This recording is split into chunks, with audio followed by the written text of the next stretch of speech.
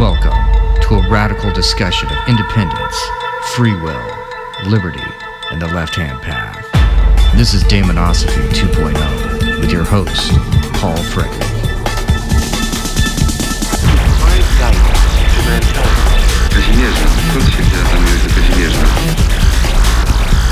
Well, I better blast the heels about that. No vision can grasp.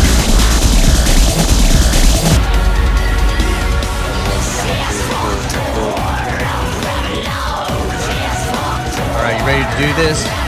Yep. All right.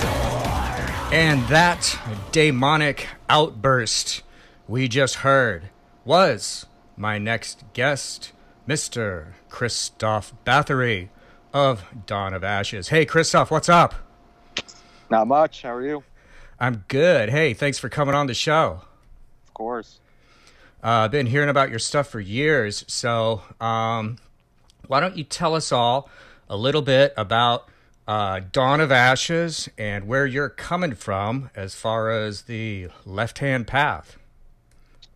Well, when I first started Dawn of Ashes, it was back in 2001, and it was purely a, guess, industrial dark electro group based on horror. And then throughout the years, the group has evolved. We incorporated. I've always been more of a metalhead. So we started incorporating more of metal influences into the group. I mean, the group has always had metal influences, but I guess it was more up front later on. Right. So there's been a whole complete sort of evolution with the band. Same with myself. I mean, I'm the main writer and the main face of the group. So as you know, I evolve, the group evolves. And then, you know, these later years now, we kind of incorporated the dark electro industrial back into the group. And I got heavily involved into the left-hand path. So obviously that started influencing things. So now, you know, all of my knowledge in the left-hand path is definitely coming out in the lyrics and in the artwork, and you know, even the band's name evolved with my left-hand path knowledge. Yeah, so I can identify with a lot of what you're talking about. I like to say that all the great left-hand path magicians nowadays are also left-hand path musicians for some reason. And do you think, here's what I want to know is, does your music, you doing the music, the act of you creating it, you know, bringing it, you know, taking these ideas, you know, out of your mind and from your experience and translating it into lyrics and sound and stuff like that, does that inform your concept of the left-hand path? Like, do you learn about the left-hand path from the act of doing that? Well, I mean, always art is a form of magic. So, and I you know, I never knew that prior into the earlier years, but you know, once I got heavily into the left-hand path and magic, you know, I found out that music in general is a form of ritual. Even playing live is a form of ritual. I mean, you know, the Egyptians used to use, you know, musical harmonies to heal the body through vibrations. So, you know, when you're playing live, you can actually feel the vibrations having some sort of connection between you and the fans. So, you know, the whole subjective and objective universe, I feel like it really comes out in music. And I feel like that's why so many musicians get involved in this, because it's like it's the vibrations of when you create music is so powerful. Mm-hmm. So I agree 100%, man. I think like the vibrations thing, I mean, you're you're hitting the nail on the head there, and Yeah. that's something that I think a lot of people who don't haven't spent a lot of time doing music, they don't understand that. They don't see that part of it. That, I mean, Yeah. that's all music really is it's vibrations. And you as Yeah. an artist, you're taking, you're using your knowledge and skills and tools and everything to create vibrations, to make vibrations go out in a certain way and have a certain effect on things. And magic is not a material, or music. It's not a material thing. It's not a substance. I can't hold music, but it's a real thing. Yeah. No one denies Yeah. the reality of it. You know what I mean? Yeah. Yeah. I don't know if you ever seen the movie Phantasm. Oh yeah. Yeah, it's one of my favorites. But the scene with the tuning fork Yeah. and how much it affects those alien creatures and in the movie. That definitely I feel like is relevant when it comes to music. It has such a powerful effect, and it's like when you listen to a song you really really like, and you get the goosebumps on you, and you get that chilling feeling inside of you. I feel like that's just raising such powerful emotions in you, and Crowley said, when you through sex magic rituals, it creates this intense emotions, and that's how all the magic's working. So I feel like when you create something that has such a powerful emotional effect, it's doing something, within yourself and the exterior as well. Yeah, absolutely. And Crowley, I think he's probably one of the first Magi to record himself, singing and chanting. There's those recordings that he did on wax cylinder, and those have gotten all around. Ministry. I think Ministry was the first ones to sample that. Like Land of Rape and Honey or something like that. But I mean, at this point, everyone's sampled Crowley at some point. So I think he's I'm guilty of it too. Yeah. So, I mean, you go into his books and he has music theory, and I mean, what is it? His magic book. He has you do certain rituals in the key of,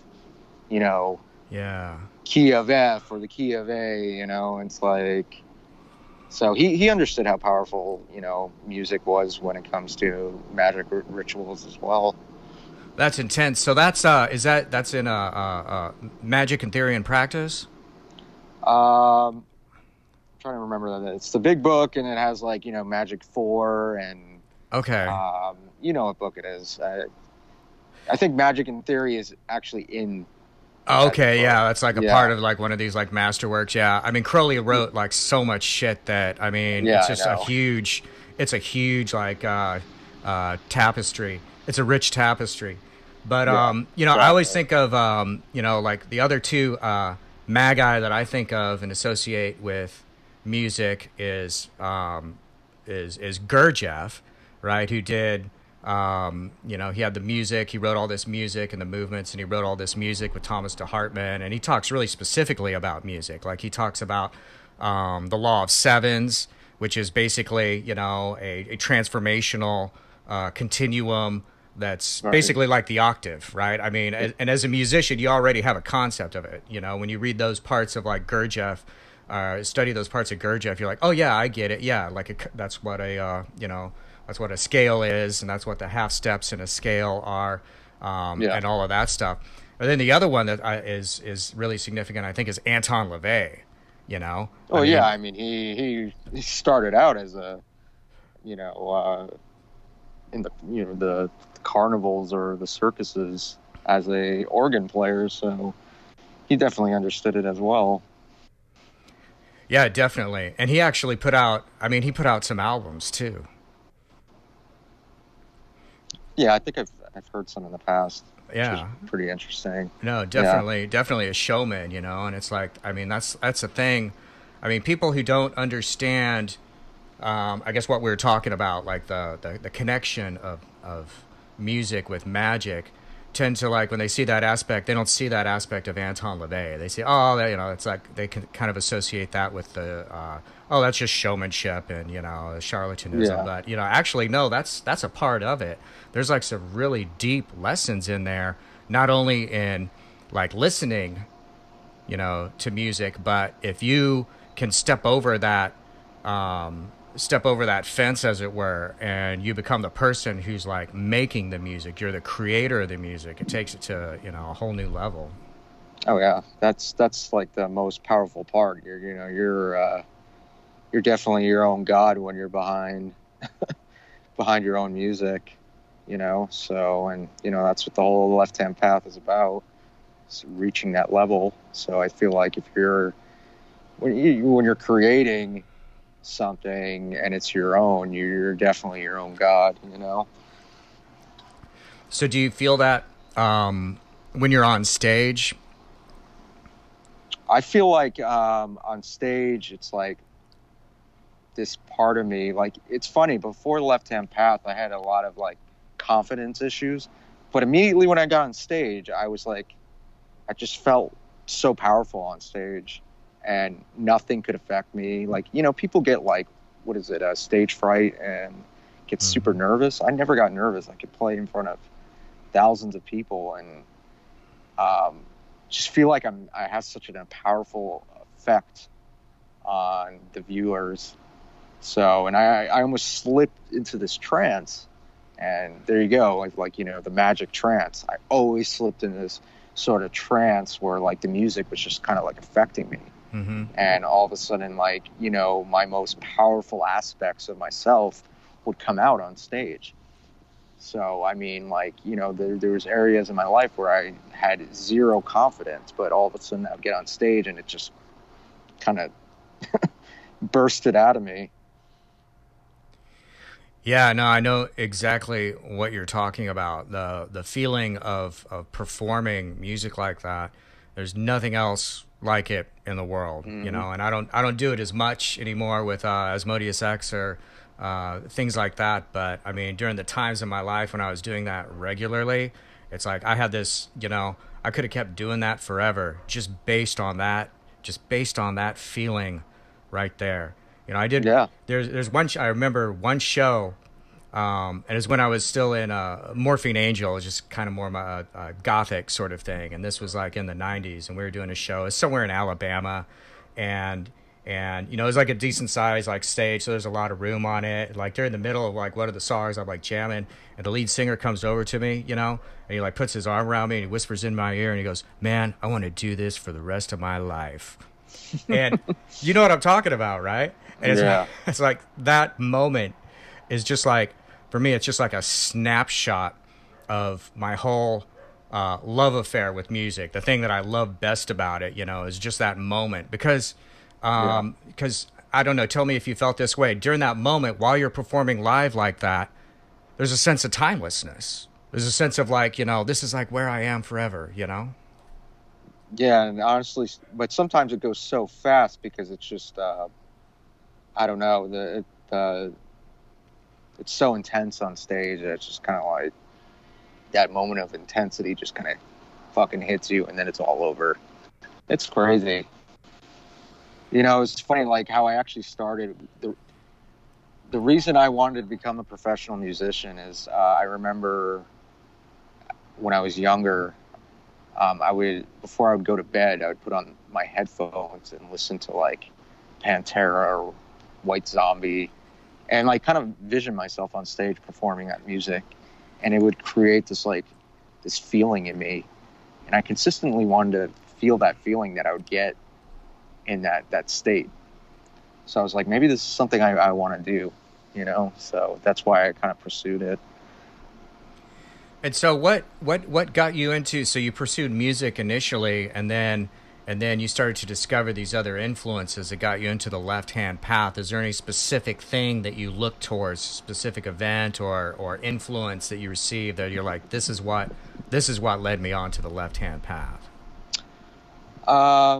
So how I got into the Left Hand Path, I've always been very influenced by black metal, Norwegian black metal, even when I was younger.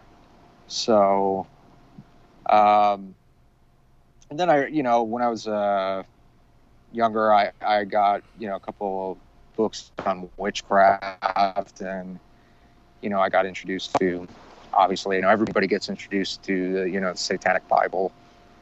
I started, getting into LaVey's work, and, a lot of it, as a philosopher, a lot of it made sense to me. So I kind of followed that, and I've always been very anti-dogmatic religion, like, because I grew up as my family were Catholics, so I was brought up in the Catholic religion, and a lot of it was just like, it felt very forced on me, and I just couldn't relate to it. It stuck with me for a while, and then I just kind of started rebelling against it, because it just started. It's funny because, like, my mom came from the Catholic side, and then my dad is an atheist. So it was, and they're both divorced. So I had like two people's, like, talking into my ears. Right, like polar opposites. Yeah, it's like, the angel and the devil on my right. my shoulder. And for some reason, I always went towards what my dad was telling me. I'm not an atheist, but, like, it started making more sense to me about, like, some of the stuff he was telling me. So, and then when I was, like, a kid, I just got kind of bitter towards the whole religion. And later, I just got so much animosity towards different things, and one of them was religion. And I never understood why, and then it just led me into kind of digging into things. And, I got heavily into black metal, and, obviously that's a very anti-religious form of music. But there were certain bands that, like, I would read their lyrics, and it really intrigued me. And then I picked up the Satanic Bible, and then it was funny. I don't remember. I think it was 2009, 2010. We did a photo shoot where we needed these, like, black robe, the hooded cloaks. So we randomly contacted this occult website, and they sent us a care package with these, ritual robes. And in that care package was all these books. And I ended up taking all these books and sigil necklaces and everything. Oh, man. And I ended up taking all the books and getting heavily into reading the books. Later down years, finding out that it was Michael Ford. And I ended up, after talking to Michael Ford, I got heavily into the Luciferian path, and I started this side project called Eurelia, which was very based on the Luciferian path. And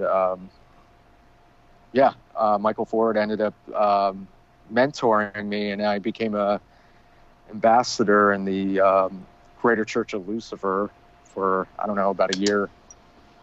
So I've been very committed to the left-hand path for years. I've just been kind of like picking off the cherry tree from everything right now and learning from different orders. Right. That's awesome. So when you mention the struggle between like atheism, I mean, that's like really awesome, like how your parent, well, not awesome, I mean, it's your life, you had to like go through it, but the way you worded that this created sort of like, you have the devil on one side and the angel on the other, like your conscience, and how you kind of go more towards the atheist side, even though you're not an atheist.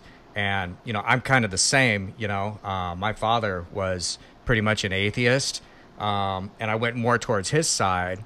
And the rest of the family was like, Baptist. And I went more towards his side. but I didn't go. But the thing about atheism is that atheism encourages you to ask questions. In atheism, it's okay to ask questions, and that's a bond right there. You know, because the left-hand path is all based on questioning, right? I mean, the absolute It's based freedom, on challenging things. Yeah, exactly, to challenge.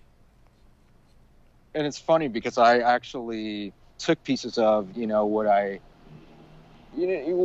learned about mature left-hand path practitioners is they can actually open a Holy Bible and actually pick stuff out of there and actually adapt from it, and not just be like kind of like oh, it's the Holy Bible, get it away from me, because I have come across practice. I used to be that way, but so anyways, I did learn from the atheist side, but I also have a very spiritual side. So I'm not an atheist. So this is where I've been at in my kind of walking down my path in the left-hand path, is that I'm not an atheist because I actually believe there's something doing something. And it's, a lot of atheists with left-hand path atheists, it's very just symbol. There's no real, everything is pure psychology. Yeah, exactly. Psychology. Yeah. Psychology, philosophy, and I'm more like, I believe that there is something.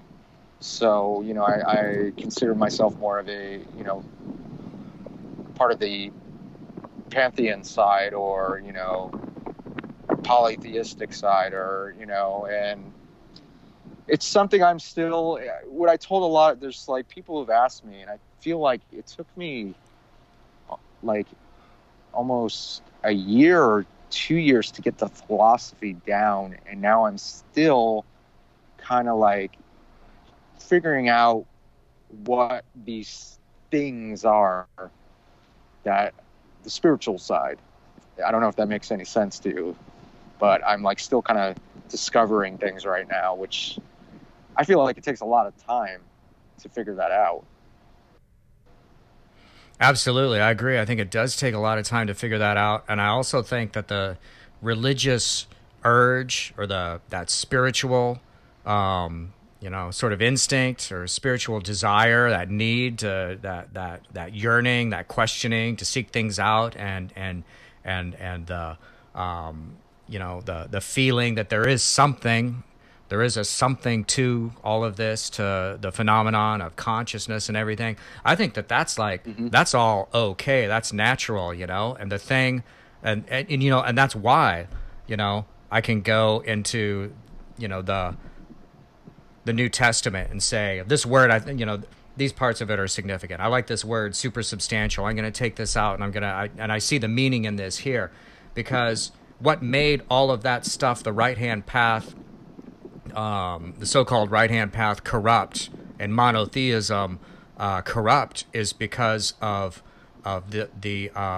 because of the use of force, because of the central authoritarian structure. I mean, deep within there's like some great ideas about about life and morality and stuff, is all wrapped up in all of the religions, like somewhere. But the reason they become anathema to so many people is because they got turned into a central authoritarian system. And for the most part, most of them weren't intended to be that way by their founders. The possible exception to that being Islam, which was the founder of Islam was very clear. No, we need to be an army. We need to be a nation state. We need to, kill infidels, and right from square one. But, Jesus, whoever that was, if that person even existed, but at least the stories about him, he's some guy who he didn't fall in with the herd. He went off on his own, It's like, he's like, I'm going to start, I got to go start my own band, and he's going out trying to find people to be in his band,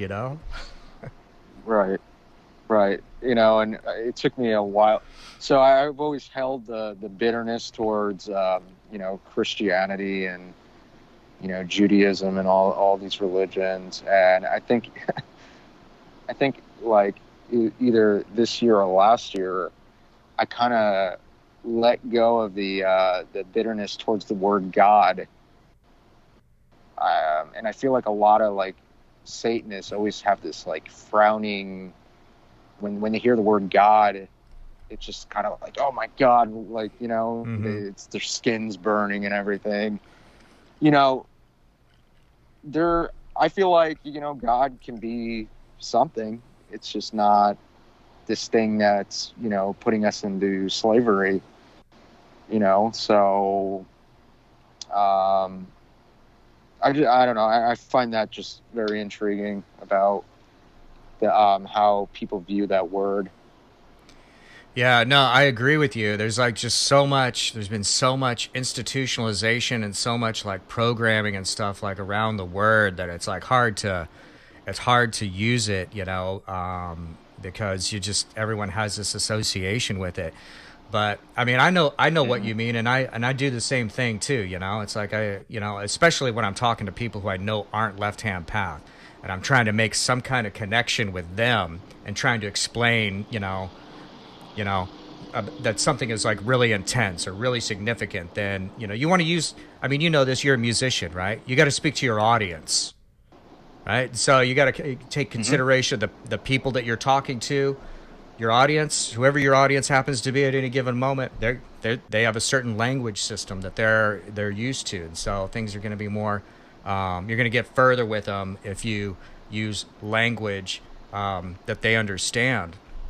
But it seems Right. a lot of Satanists either go to one pole or the other. They either go to this to an atheistic sort of side with things, to where, like you said, everything's just it's all psychological, or else they go to this extreme theistic side where they just replace God with Satan, and they pray to him, and Satan is my father, and all of this kind of stuff. But I feel the truth Right. is closer to Yeah. somewhere actually between those poles is where I feel like the truth is, and that's where I feel inclined Yeah. to. I can relate to that too, because I believe in energy. I believe energy exists, and I don't feel like that has anything to do with heaven or hell or any of that garbage.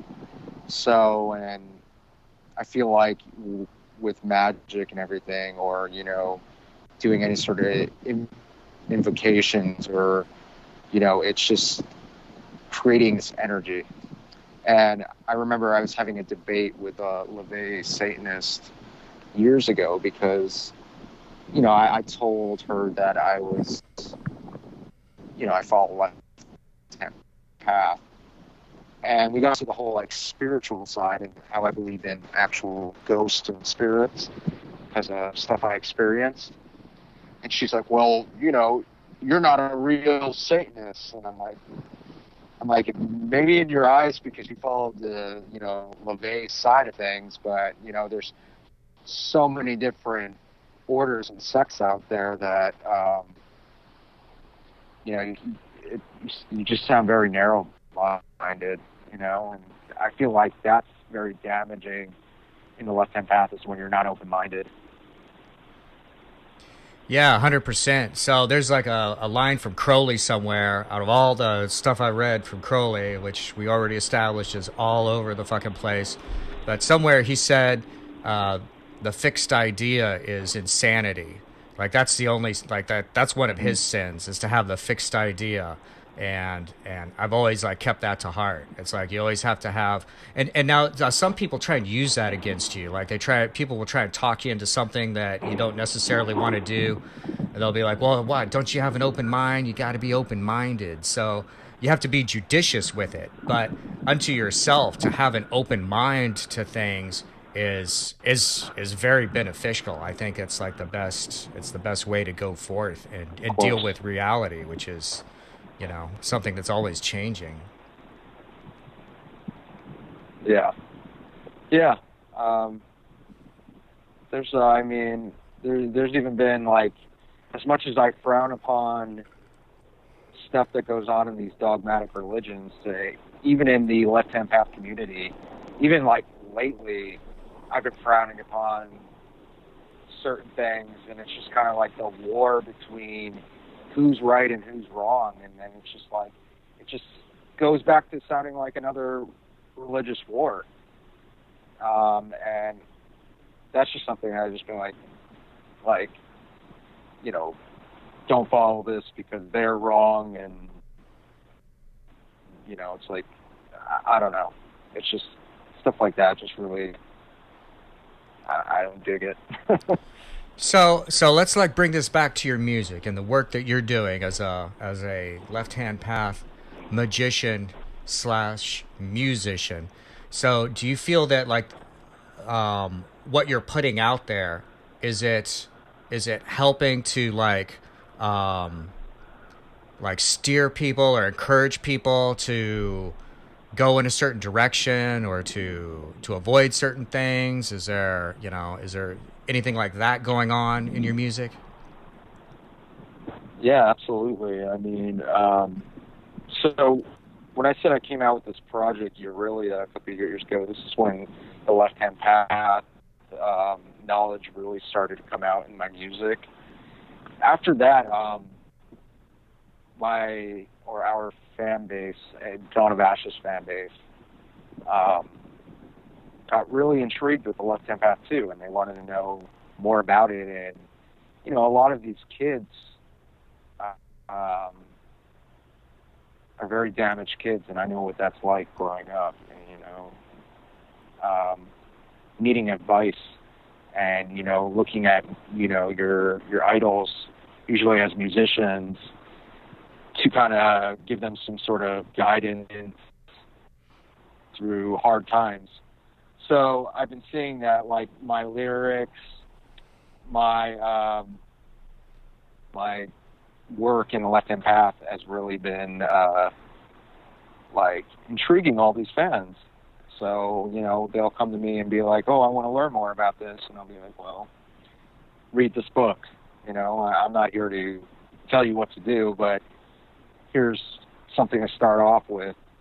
And I feel like that helps them.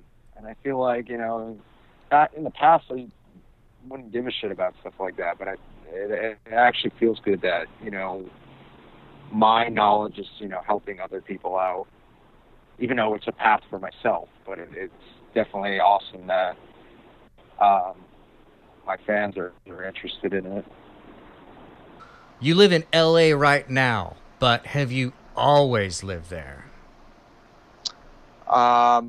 So I was born in LA, but I grew up in New York most of my life. So I kind of been back and forth from California and New York. So you prefer LA though? LA is your home? To be honest, I can't stand LA. I mean, but again, with the Left Hand Path, you kind of evolve, and my whole mentality, years ago is different than how it is now. Right. Now I want to live on a farm in the middle of the woods with, farm animals. Maybe it's because I'm getting old. Oh, that'd be awesome. I share that dream, man. I share that dream. But you like tour and stuff, right? So you're going all over the place anyhow. Yeah, and that's my social experience. So like when I'm home, I want to be around peace and quiet, and LA has just been becoming too much for me. I think I mentioned to you that I'm been sober for a couple of years, so it's like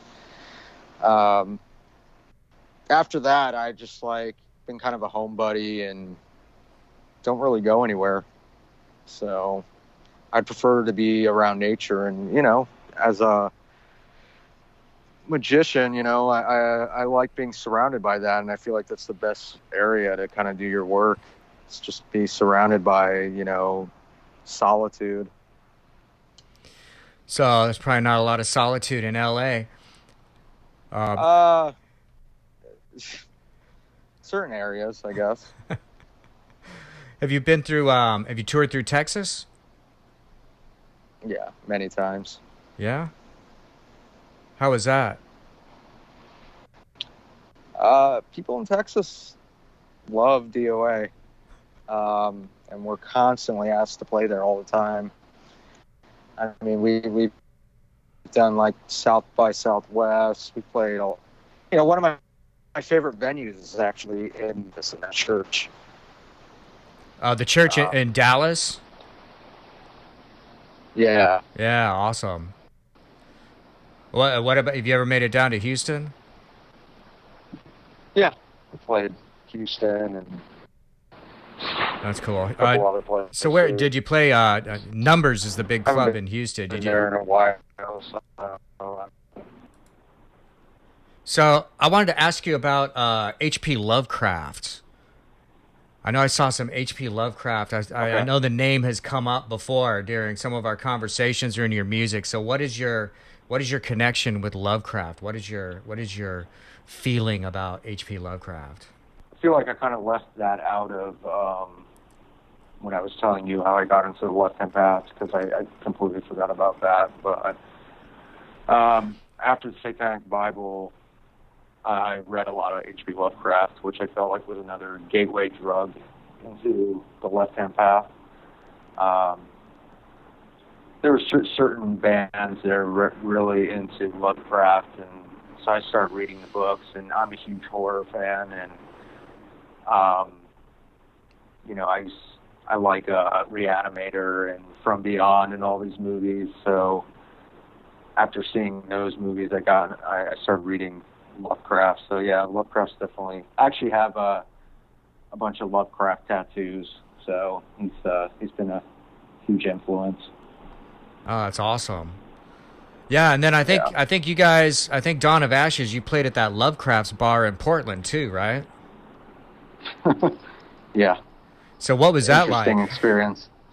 Well, we had a full band, which was, 2 guitarists, a bass player, keyboardist, and a drummer. And I think you've been there, so you can imagine how that turned out.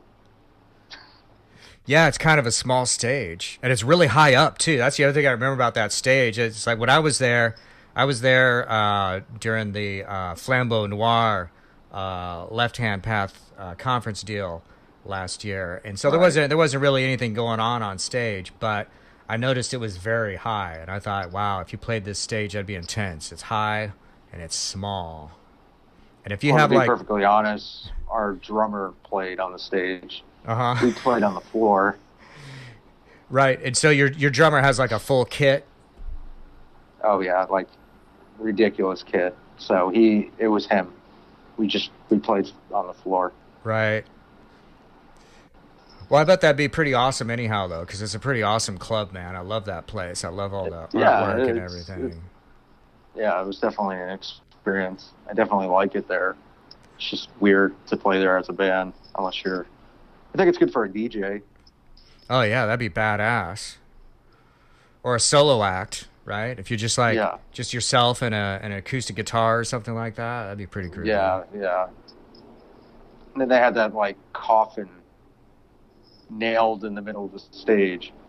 So that was another thing that prevented us from being able to play on the stage, is that this giant coffin was bolted into the stage. Whoa. I don't remember that. Yeah.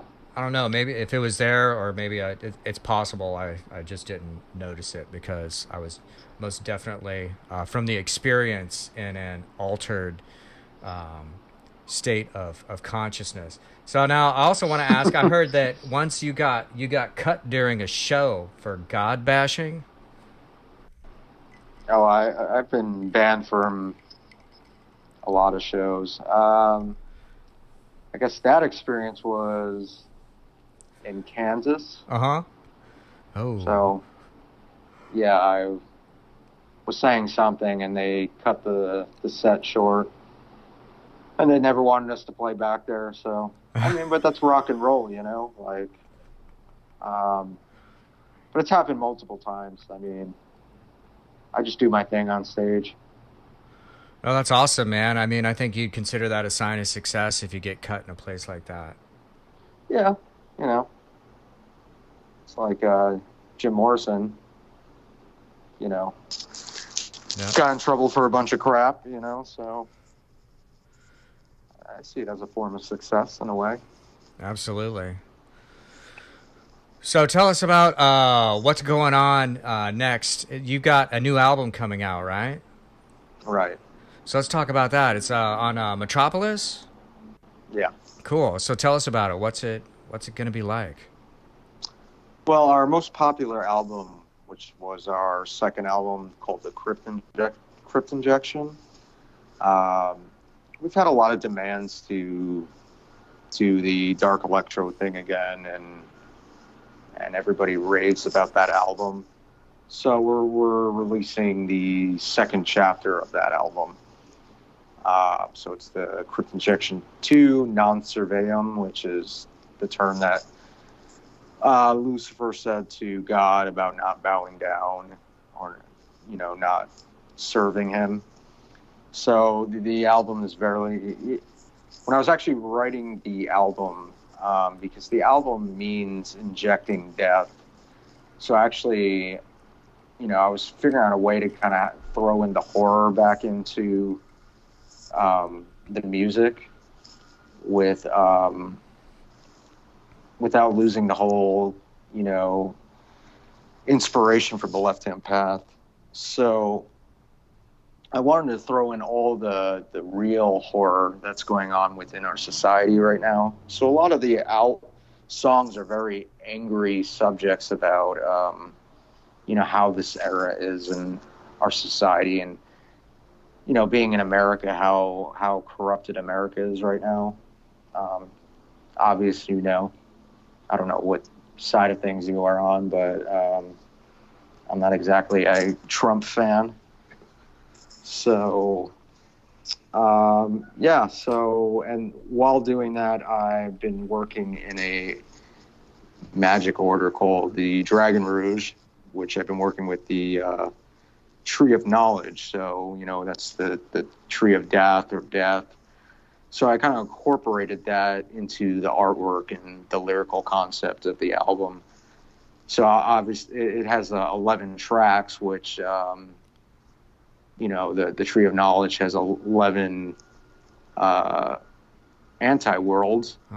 So I kind of tried to incorporate that into the album. So everything kind of ties in with that, and just the subject of anger, and how anger is a very powerful form of emotion, and it can be destructive but also creative. Yeah. So for the record, I'm not on any side, politically, but I agree with you that there's just a horrible amount of corruption and evil. I call it. I'm Left Hand Path, and I basically worship Satan. But I can see evil. I can identify evil when I see Just different types of evil. Right. There's ignorance of humanity, which is a form of evil, and then there's metaphysical evil, which I feel like that's more of what we're on. Mm-hmm. But I try to keep my opinion about my political opinions out of things, but it's not even just that. It's that we've kind of devolved as a society. And I think I mentioned this before, but I think I mentioned it to you before we had this interview, was I feel like Donald Trump being in office needed to happen, because I feel like it kind of awakened something in people, gave someone to fight against something. And that was my whole sort of concept with anger, is that anger creates a fire in you. It's something you can fight against, and now all these people have something to fight against. The only problem is that it's created such a political separation against people, where people don't even know what they're even talking about anymore. Mm-hmm. It's like, especially Trump fans, some of them are so blind with what's going on, and they just are in this fantasy world that they want to see this guy do something right, but he's not. And it's just, causing all this ridiculous amount of separation against people. But I mean, at the same time, it's also creating this fire inside everybody. So it definitely has its darkness and its light. You know, it's different. In a left-hand path, it has to do with light and darkness, and I feel like that's coming out of people right now. I feel like we're in. Also, the other thing, I mean, with the what is it, the Satanic Temple? You know, putting up the Baphomet statues everywhere now, like Satanism is actually becoming more relevant in society right now, and I feel like I think it's the right time for me to write this type of album. Yeah. You know, I think I wrote this album at the right time because every subject that I'm talking about has to do with what's going on right now. Absolutely. I mean, there's something very different that's happening with society on a greater scale. And, you know, and I'm like you, it's like I don't want to be political, you know. I don't aspire to be political. I don't think anyone, a lot of people don't. But the problem is now it's like the presence of the state, you know, is more in our face, really, than ever before. You know, it's like the state used to be such this thing that you just didn't see every day when I was like, you know, growing up. But now it's like you encounter it like constantly, like every day. And so it's like, I mean, you just have to live in a vacuum not to have some kind of response to it. And, you know, it's like, I think one thing that Trump, like you said, you know, maybe there's some aspect in which, you know, our society needed this, is that it's hopefully, I like to think it's making us aware that it's just not possible to have like one guy have this much authority over everything, over what has basically become an empire, you know, because that's another problem too. You know, are you into Philip K. Dick? I'm not familiar. He wrote Blade Runner, and he wrote. Oh, really? Yeah. He's the guy who wrote Blade Runner, and Blade Runner is one of my favorite movies. So, yeah, I mean, yeah. Okay. So he was in the 60s, and lots of like consciousness stuff. But he wrote another book called Valise, which stands for, if I can remember, Vast Active Living Intelligence System, I believe. But one of the things he says in that book is and the main character in the book is kind of like alternating between timelines. He's like one timeline where he's a Gnostic living in the days of Rome. And then he's going through this other timeline where he's, you know, basically a hippie hanging out in the 60s with people who are like doing drugs. And one of the statements that he makes is that the empire never died. The empire never died. And it's like this statement, it applies to his ancient Rome timeline and applies to his current timeline. Gotcha. And I think it's relevant now. But the thing is he wrote this in the 60s. I mean, it's like pre-Nixon or anything, right? And at that time, he was like, well, this empire's out of control. And it's like, well, what would he think today when, you know, America has like a military presence in, you know, how many different countries? You know, it's like ridiculous. We have boots on the ground in all these other countries. And now we're relying on like one guy to get up, and he's the man over this whole empire. And it's like, you know, something's got to happen. It's got to break. It can't continue. Something's gonna, like, you know, it's all gonna like come tumbling down at some point. It just has to. It's funny because I thought that we're actually living in the sci-fi movies that I enjoy, and I was watching like the movie They Live. Yes. John Carpenter. Oh God, yes. I'm like, we're in that movie right now. Yes. Like we're in Escape from New York. All these movies that like John Carpenter wrote. Like I'm like, man, it's so relevant right now. Yeah. And it's pretty sad, you know. It's like, and one of the issues is like, for the past couple of years, I've been kind of like just at a very kind of zen place where I just don't want to deal with society. I kind of just go in my home and escape everything. Mm-hmm. But like, man, I just became this like bitter old man that just cannot stand the era we're living in right now. And that was the other reason I needed to write this album, is because I needed to just kind of like, I had so much animosity towards just how things are right now. I just don't get it. Like,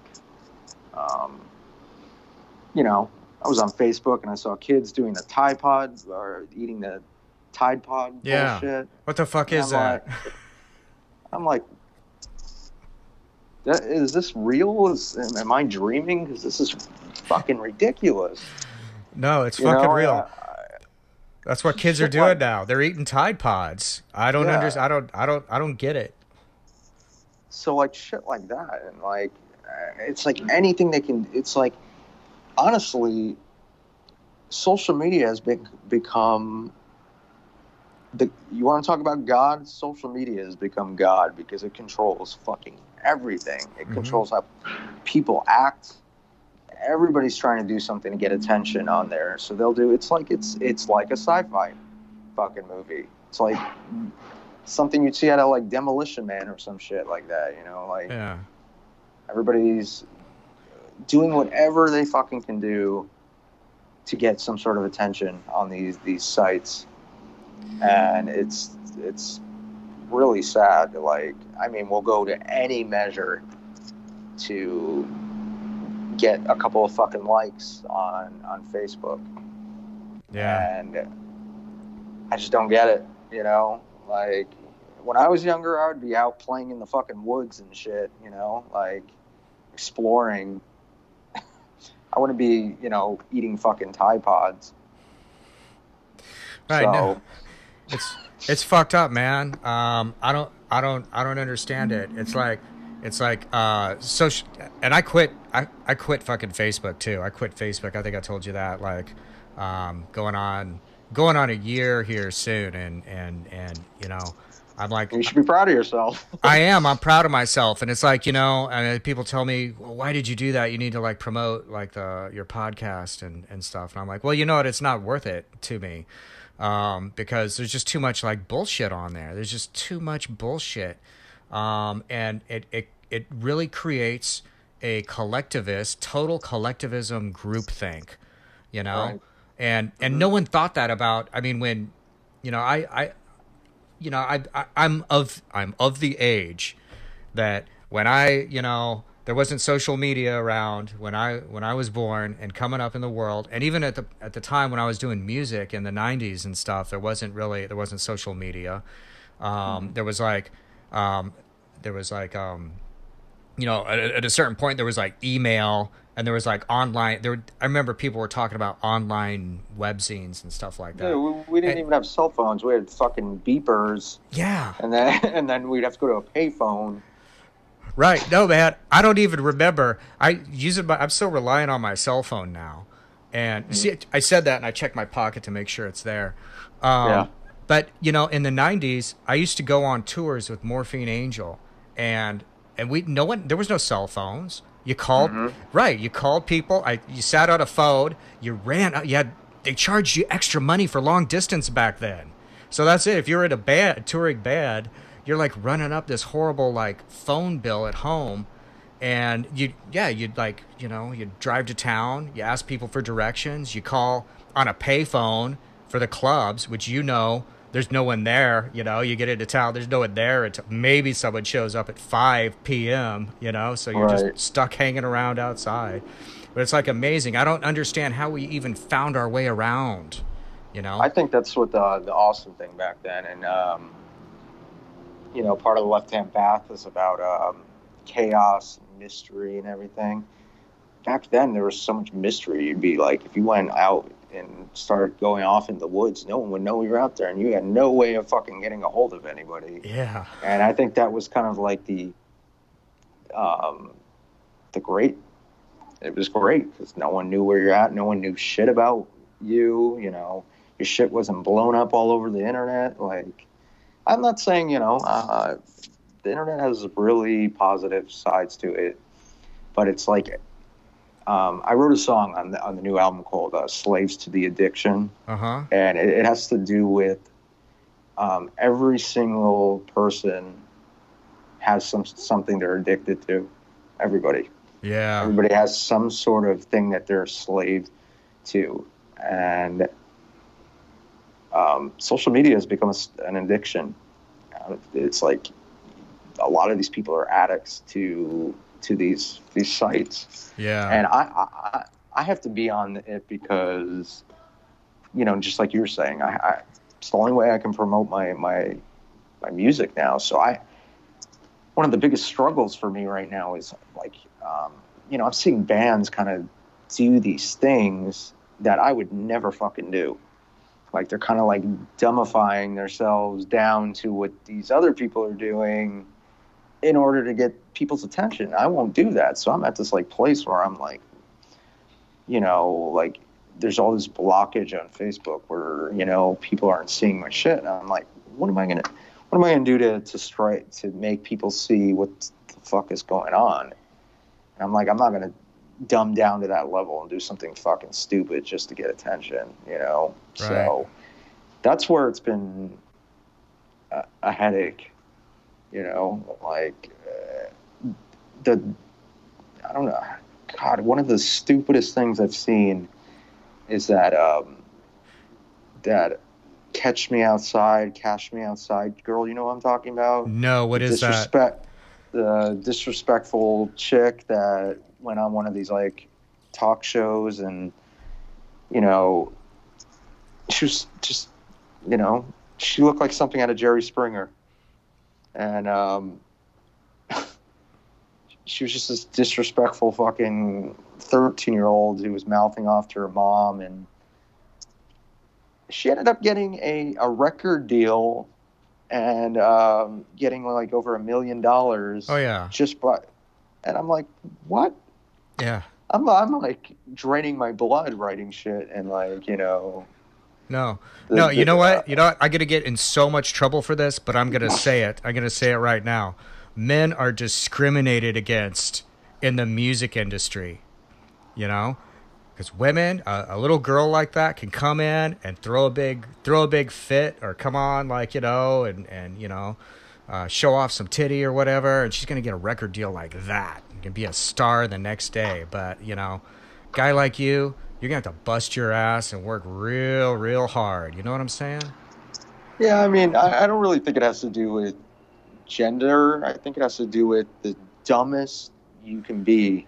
It has to do with it doesn't have to do with, like, I was thinking about it. It's like I can post the most intellectual thing that will help people and no one gives a shit. I post something stupid as fuck and it will just blow up.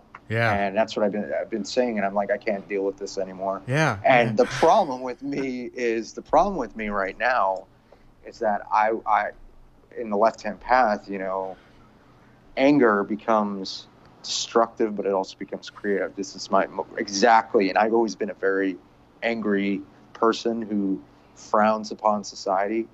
So I've been trying to like, I need to evolve and kind of push society to not affect, me as a left-hand path practitioner. And lately I just can't. I'm so fucking pissed at how shit is right now. And it's hard. So it's just like, we got to talk about this. We got to talk about anger. We got to talk about, we got to talk about your anger, man. Yeah, I know. It's like therapy right now. Christoph, we think you need anger management. I probably do.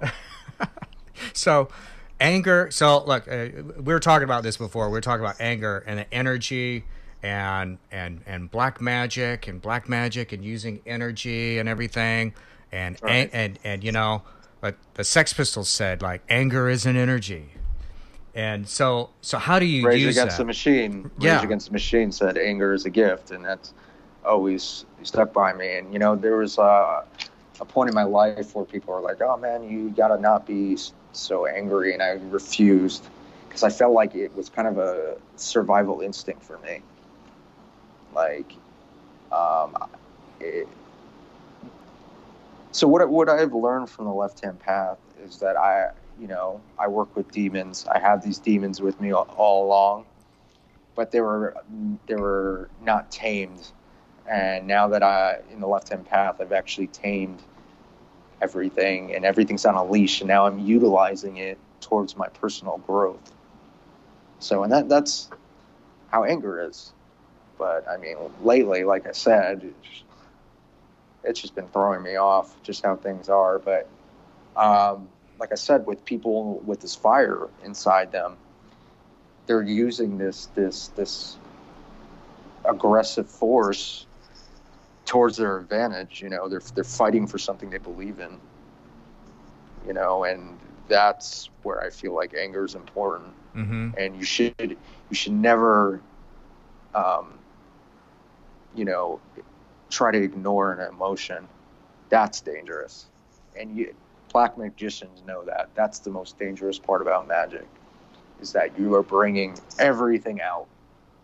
Yeah, absolutely, man. I mean, that's the thing. It's like the practice of initiation and black magic and looking into the self. It's like, you see a lot of stuff in there, and then what happens is you start to magnify a lot of the things that are in there. And so some of these things that are like, maybe because everyone's everything, right? Everyone has like good qualities, and everyone has bad qualities, right? But the whole point is with black magical initiation is you want to like look inside, and you want to find the good stuff, right? You want to magnify what's good, and you also have to see everything that's bad in it. You have to understand everything that's in there, because if you don't understand the bad things in there, then those can get magnified also without you even being aware of it.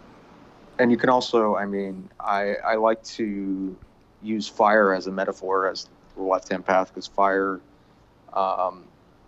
you can use it for very positive things, but it can also, you can cook your food with it, but you can also burn your fucking house down with it.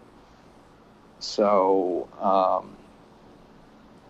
the problem with a lot of some of these, I guess, white light spiritual movements is they try to like shut out the darker sides of things, and the negative emotions. And that you have to have a balance. Crowley said you have to have a balance of feminine and masculine energy. You have to have a balance of light and darkness. You have to have a balance between positive and negative. Mm-hmm. And when you kind of shut one of them out, that's what becomes dangerous. And that's why I feel like people cannot shut out anger. It's important. And it's just when it becomes toxic, I think that goes with anything, is when you abuse something. Anything you abuse is going to turn to shit, Yeah. So LaVey talked about the difference of indulgence versus compulsion. When you become a slave to whatever it is, whenever it uses you. So it's like with anger, it's like when the anger starts to use you, when it consumes you and starts to lead you, that's when it becomes like deleterious, I guess. Yeah. When anything, that's the difference between the left and the right hand path. The right is when you become a slave to something, and the left hand path is when you become independent of something. So if you're able to take something and control it and use it towards your own benefits, it's when you are a slave to something and kind of dependent on something. And that's what I've been mentioning about, how everybody has their own addictions. But if you can recognize that and learn from it, I think that's what's important. Yep. 100%. All right, man. Well, let's check out your video, huh? Okay. So we're gonna check out. This is called "Poisoning the Steps of Babel." You want to tell us a little bit about this? Yeah, it's pretty funny because we're about to release a new music video in October. So I wrote that song. That song also has sort of kind of a political aspect because I wrote that song um, based on the fact that we as Americans use the term "God bless America," even though a lot of these religions came from the Middle East. So we're consistently there's all these wars and shit, and we're over there trying to fuck everything up over there. So it makes us just look like hypocrites because and especially Americans, some racist Americans hate on Muslims and everything, even though like the religion that we're following here comes from their country, So it's kind of where I kind of based the concept of that video. But a funny thing about that video is there is a particular scene that I really wasn't a fan of because as a black magician, real modern black magicians are against animal cruelty, and Absolutely. I'm very much against animal cruelty. So there's a scene which is I feel like it's more of a voodoo scene than a black magic scene. It's when two female nuns are writing the goetic symbols, the sigils in animals' blood on the walls. And I feel like that was like the director. It was more of like a horror kind of, aspect, which it's cool. But I've been questioned about that. Like, you sacrifice animals because you're a sorcerer. I'm like, no, nothing to do with that. Yeah. So that's an interesting part about the video that I, when I did the following video and I was talking to our director, I was like, none of that bullshit again, because that just doesn't make sense in my mind. Yeah. No, I hear So you, man. anyways. Hollywood always like they Hollywood it up. You know what I mean? Yeah, which I was just kind of forced into it. But I mean, it still looks cool. I mean, but whatever. Oh man, that just reminded me. Have you seen that? You've seen that movie? I know you've seen this movie because I saw you tweet about it a little while ago. Hereditary. Yeah, Hereditary. What did you think about that? It's the best modern horror movie that's come out since The Witch. Yeah, I agree 100%. Why? You tell me why though. Because they were very knowledgeable about goetic magic, and it was funny. I was watching the movie. Okay, let me kind of go backwards. So I've went to a couple OTO meetings. Okay. Just kind of want to learn more about Crowley's influence in the OTO. But one of the priests came up to me. He's like, "Man, have you seen Hereditary? I went to the movies 1,000 times and saw it or some shit." And I'm like, "Nope." So I was like, "Man, this guy hyped this up," and I'm a huge horror fan. And I don't really like a lot of modern horror, but like they've been coming out with more great horror movies lately, and I'm like, man, people are getting it now. So anyways, I bought the movie, and I was like watching the movie. I'm like, what is that symbol? I know that symbol, that sigil. And then I kept seeing the mantras on the walls. I'm like, all right. Finally, like at the end of the movie, I don't want to ruin it for anybody, but go ahead. When they mentioned the name, Uh-huh. I pulled out one of my books, and I'm like, one of the books I work from. I'm like, oh, that's that. I knew that symbol. So I was like, man, whoever made this movie knew what they were talking about, which made it awesome. Yeah. Everything. Like, they knew the description of the demon and everything. Yeah. No, the same thing, man. I watched it with my wife, and we're about halfway into it. We're seeing the symbols and stuff like that, and at a certain point, we're like, "Is this a goetic movie?" And then it goes through to the end, and you're like, "Fuck it! What? It's fucking straight up. It really was." And it was like really surprising. I've never seen a movie be that spot On point. on.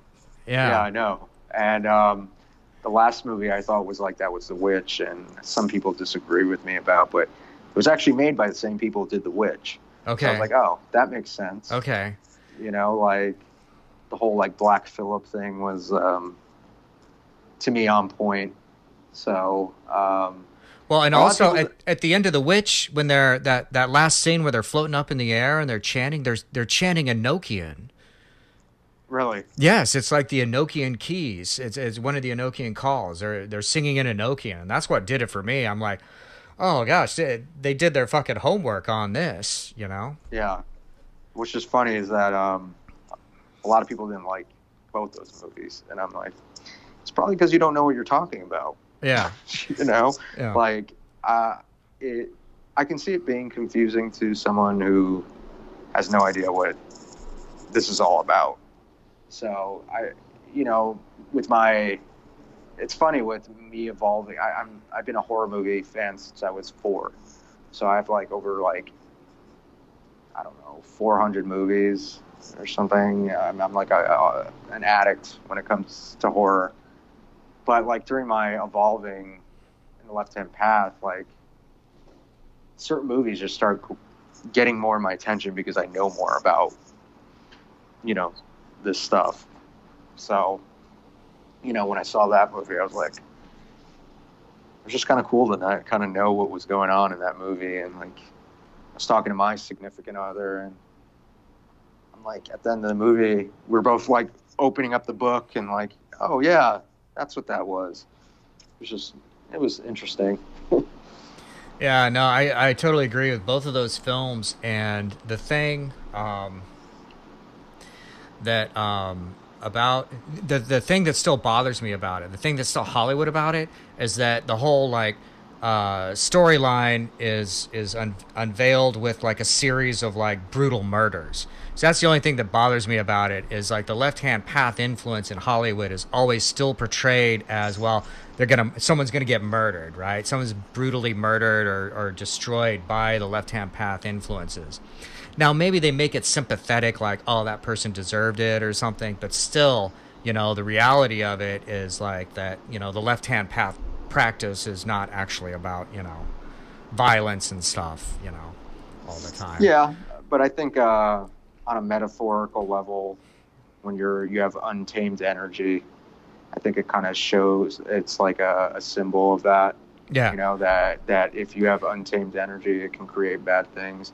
Right. And you know, you as a black magician, we always have that warning of when you're messing with this stuff, it can do certain things, and Yeah. it's dangerous. So I feel like, in a sense, it kind of was right. You know, if you're bringing certain things out and it's just showing it.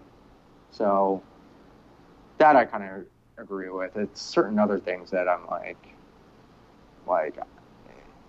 when they, I don't know, always use the inverted pentagram as, you know, that thing. That's what kind of bothers me. You know, Yeah.